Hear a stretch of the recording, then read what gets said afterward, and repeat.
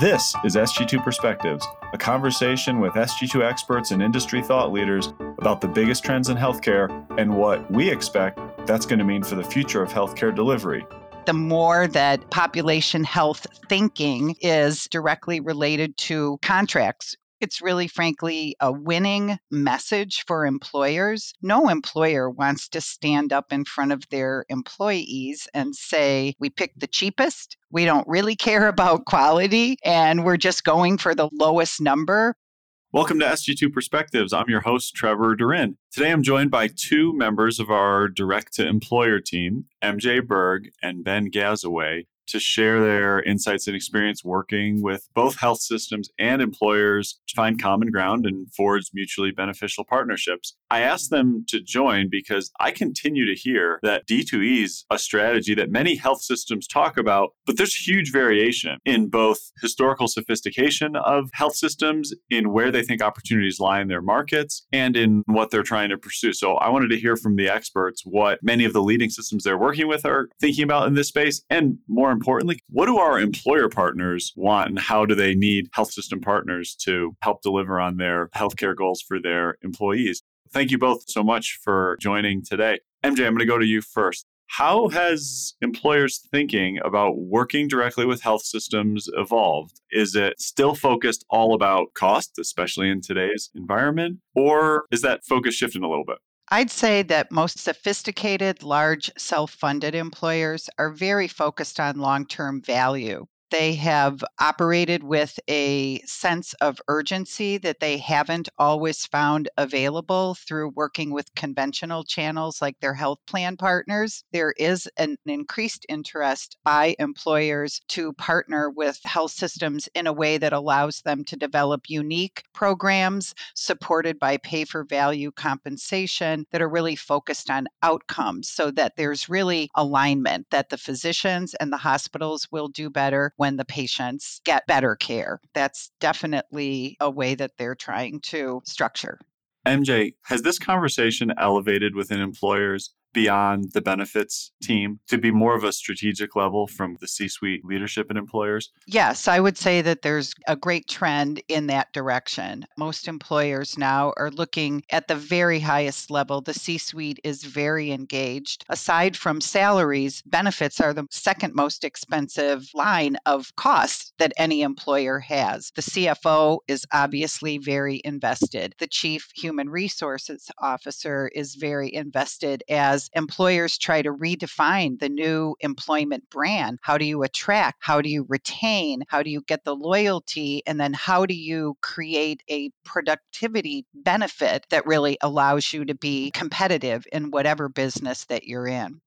In the past, at least in my experience, what I saw, those discussions often ended up around National Center of Excellence programs. What other offerings are getting traction today, or do you see kind of gaining interest from employers? Some employers still look to the National Center of Excellence programs, but the number of them are fewer and fewer. Many employers have pivoted away from national programs because they were not based on any pay for value compensation. They would allow their employees to get care at a single site nationally and would offer money to offset travel, but that was about it. Those programs actually didn't get as much traction or as much engagement as employers had hoped. So while the marquee value was there, the truth of the matter is that those programs didn't really improve quality or cost for employers. Moving those programs to local markets has shifted employers, and they're now saying, well, we don't have to pay money to travel. Why don't we set up certain types of surgery so that we create financial incentives for patients to get care with the providers that we know are of the highest quality? And many employers are waiving cost sharing to make that a financial benefit and to have a strong incentive to use a high quality provider. There is a lot of emphasis just on quality and value. And a couple other ways that that plays out is in the idea of primary care. For a long time, employers stepped away from promoting, valuing, or requiring their employees to choose a primary care physician. But increasingly, they are entertaining models where you actually do designate or align with a primary care physician, not as a gatekeeper or an impediment to care, but really as a more effective way to manage and organize care. There's a lot of information out there that these savvy employers are looking at that really show that people who work with a primary care physician have greater adherence to preventive care, have fewer gaps in care, and in fact are far more satisfied overall than people who get care from this provider for this condition, another provider for another condition. So the ability of that physician to organize and see the whole patient is really powerful, and employers are finding new ways to embrace that. Virtual care is also an area that employers are focused on. Virtual care didn't come about under COVID, but it really flourished under COVID. And all of a sudden, the program that was for the traveling person on the road who didn't feel well in a hotel room, or the parent who was at home in the middle of the night with the child, all of a sudden those virtual visits have a whole different meaning. And it's a very good first point of entree for many conditions. And particular, virtual care has really been a boon in the area of mental health. There's been far greater compliance, and people stick to their treatment regimens using the comfort and privacy of home for that type of care. We really expect to see a lot more proliferation of virtual care, not to supplant going to the doctor in person. There are still plenty of instances in which you need to physically be examined by the physician, but there are other types of care that being in the virtual channel doesn't diminish or take anything away from that experience. Ben, let's flip to the health system perspective. Outline what the direct to employer landscape looks like across the way different health systems are approaching it. How should health systems that are either stepping their toe in or who have tried a little bit move more aggressively into direct to employer? We get to work with a lot of different health systems that are engaged in direct to employer work in a number of ways. Some have started out and dipped their toe in the water with something very local, like maybe an on-site or a near-site clinic, or maybe it's working with a local employer around executive physicals or drug screenings for new employees, that kind of thing. Other groups have gone deeper in terms of engaging local and regional employers around things like narrow network offerings. Maybe it's leveraging an existing ACO infrastructure, or maybe even a provider-sponsored health plan infrastructure to offer more of a narrow network to employers in their communities. We're also seeing groups offer local and regional employers bundled pricing through centers of excellence for things like joint procedures, even maternity bundles. You're starting to see grow in popularity. It's when you have a health system that's wanting to move beyond these local and regional plays that you start to see issues of scale really come to the forefront. Everybody wants to be that destination center of excellence for that jumbo or national employer. But the truth really is that most employers that are big and have lives spread across the country don't want to do a slice offering in each market where they have lives.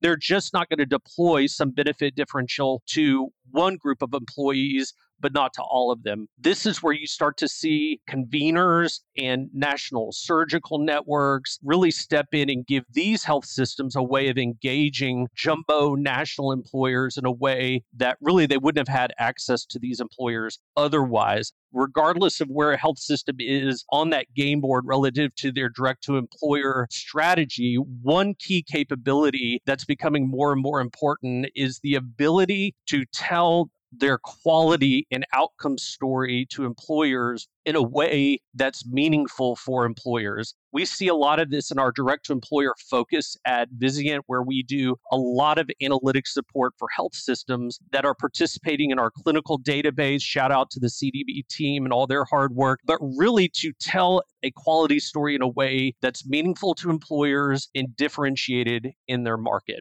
Then one thing you mentioned that I want to loop back to is intermediaries, some new players. Seems like health systems need to have a grasp on what that landscape looks like, who the big players are, and what spaces they're playing in. Absolutely. I would say over the past 5, 10 years, you've really seen a lot of growth in this area. You've seen a rise in a lot of these surgical networks. You've seen a rise in what are called super TPAs, who are groups looking to piecemeal together a regional network and then sell that to employers. We've kicked the tires on a lot of these types of groups, and they are all built differently. Some are working with employers that are very cost conscious. They're very price sensitive, while other conveners take more of a savings through quality approach where they only work with that top quartile of surgeons and in effect cost through quality. Some are building networks and they're out looking for delivery sites, while others are really built more around that single case agreement where they'll shop a single surgical procedure across multiple providers. Some take a PPO approach where it's more delivery sites is better, while others work really exclusively with one provider in a market. So you really do see it across the board, lots of different approaches to this space.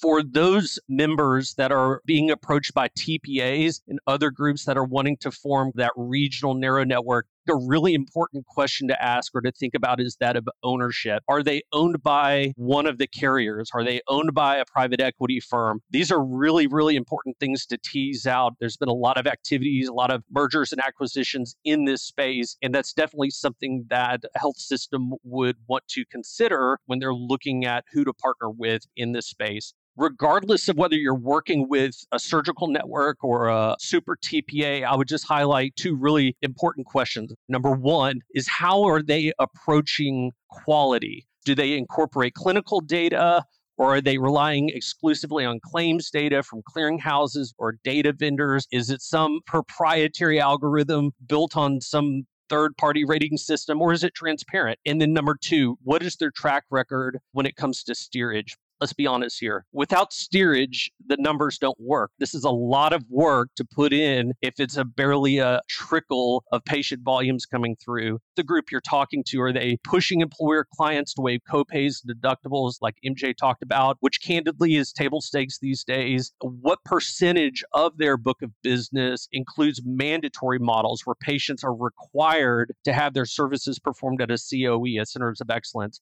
Without this steerage, the numbers don't work no matter who you're talking to. That's a great takeaway. Great point. I'm going to come back to something both of you mentioned. Ben, you mentioned it in terms of telling a good story that's going to be told in a way that employers are going to understand, not in the way healthcare dorks like us might tell the story, but in a way that normal people are going to understand it. And MJ, you mentioned that employers aren't totally focused on cost. If you can tell a good value story, that's going to resonate too. Talk more about that. What kind of quality outcomes and quality stories are resonating the best with employers and that have a mutual benefit for health systems too?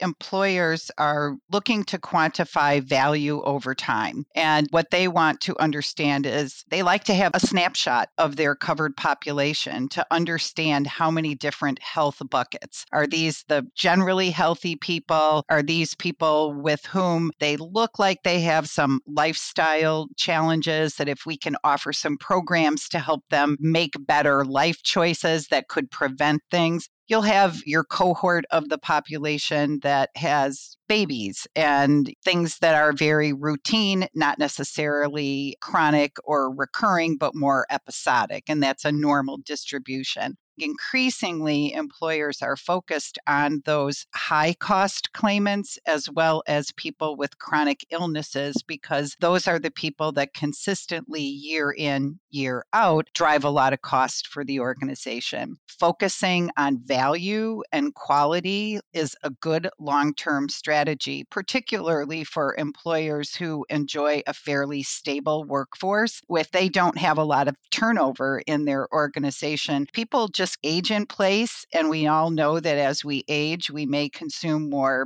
healthcare. An employer with a stable population has a very long-term investment mindset that's different perhaps than an employer who has a very high turnover rate, and this week's employee may not even be around 2 months from now. Very different. The long-term play on value, and if you focus on quality, the price will come along, because value is really making sure that the right people get the right treatment at the right time in the right setting. That's really what an employer is going for.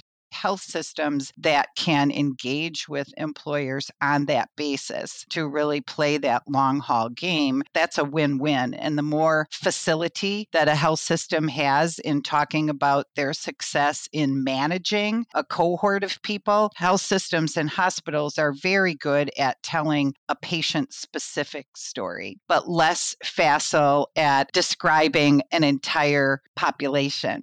The more that population health thinking is able, and that's going to be directly related to contracts where that matters, and financially there will be some measurement on pay for value. It's really, frankly, a winning message for employers. No employer wants to stand up in front of their employees and say, we picked the cheapest, we don't really care about quality, and we're just going for the lowest number. In today's environment, that is not a compelling message and not one that will engender respect, that will help employees to be engaged. Employers and health systems, they live in the same communities together. And what does an employer want but healthy people who can come to work, that can be fully present, that can be fully engaged in their work, because productive employees are a competitive advantage.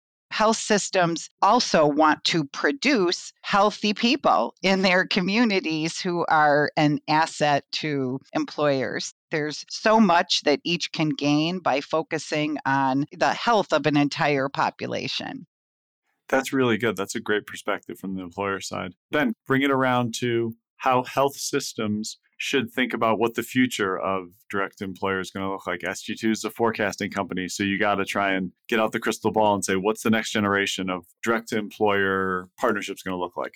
I'll start by giving a summary statement of what I think and what we're seeing from a future perspective, along with really two very specific trends that I want to highlight. I would just say this: overall, there's a lot of parties that have a very strong financial interest in keeping employers and health systems at arm's length. We're seeing medical trend now projected to grow between 7 and 10% in 2023, which is a very high number that a lot of employers are talking about. And you're seeing the Consolidations Appropriations Act that was recently passed now giving employers both deeper insight and deeper accountability into how they're spending their healthcare dollars. The result of this cocktail of factors is that you're starting to see increasing appetite on the part of employers for more direct contracts, for more direct arrangements with providers. And this is really good news for those health systems that are poised and committed to exploring this.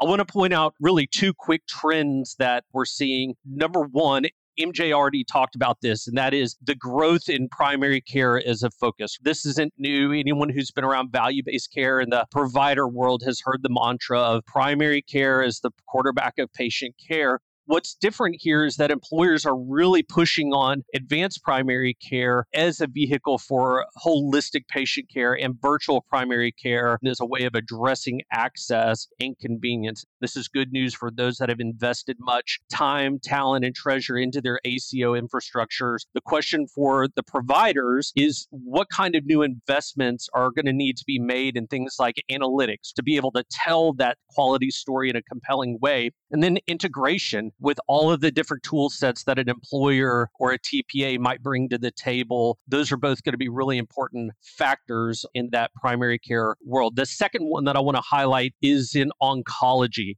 I'm not sure if you saw it, but this past spring, the Business Group on Health published an article highlighting oncology as now the number one highest area of healthcare spend for employers. And this is huge. We're seeing a rise in surgical networks and second opinion vendors and solutions that are all focused on addressing oncology and oncology bundles. Now, as you can imagine, taking risk on a longitudinal oncology bundle is not for the faint of heart. There's a lot that goes into it. At Vizient, we're seeing an uptick in requests for analytic support, for pricing support when it comes to these kinds of bundles, as well as your more traditional COE bundles like joint and spine and cardiac and bariatric. any health system out there that is looking to add direct-to-employer programming to their growth strategy, or maybe just expanding the work they're already doing, whether it's operational or analytic or business development support, we have a team ready to help and to help get our health system members really further, faster when it comes to direct contracting. It's an important topic and look forward to having more conversations on this in the days ahead. MJ and Ben, I knew tapping into your expertise was going to be really valuable for our listeners to hear. So thanks so much for giving us a quick run through of what the space is looking like and where you think it's going. I really look forward to hearing from you again on SG2 Perspectives. Thanks for listening. If you like this episode, please subscribe, rate, and review us, and or follow us on Twitter and LinkedIn at SG2 Healthcare. And if you want to talk more about innovative healthcare strategies, you can always email me at sg2perspectives@sg2.com. Finally, SG2 is a Vizient company, and there are a bunch of Vizient podcasts that you might like. You can find them at Vizient /podcasts. Have a great day.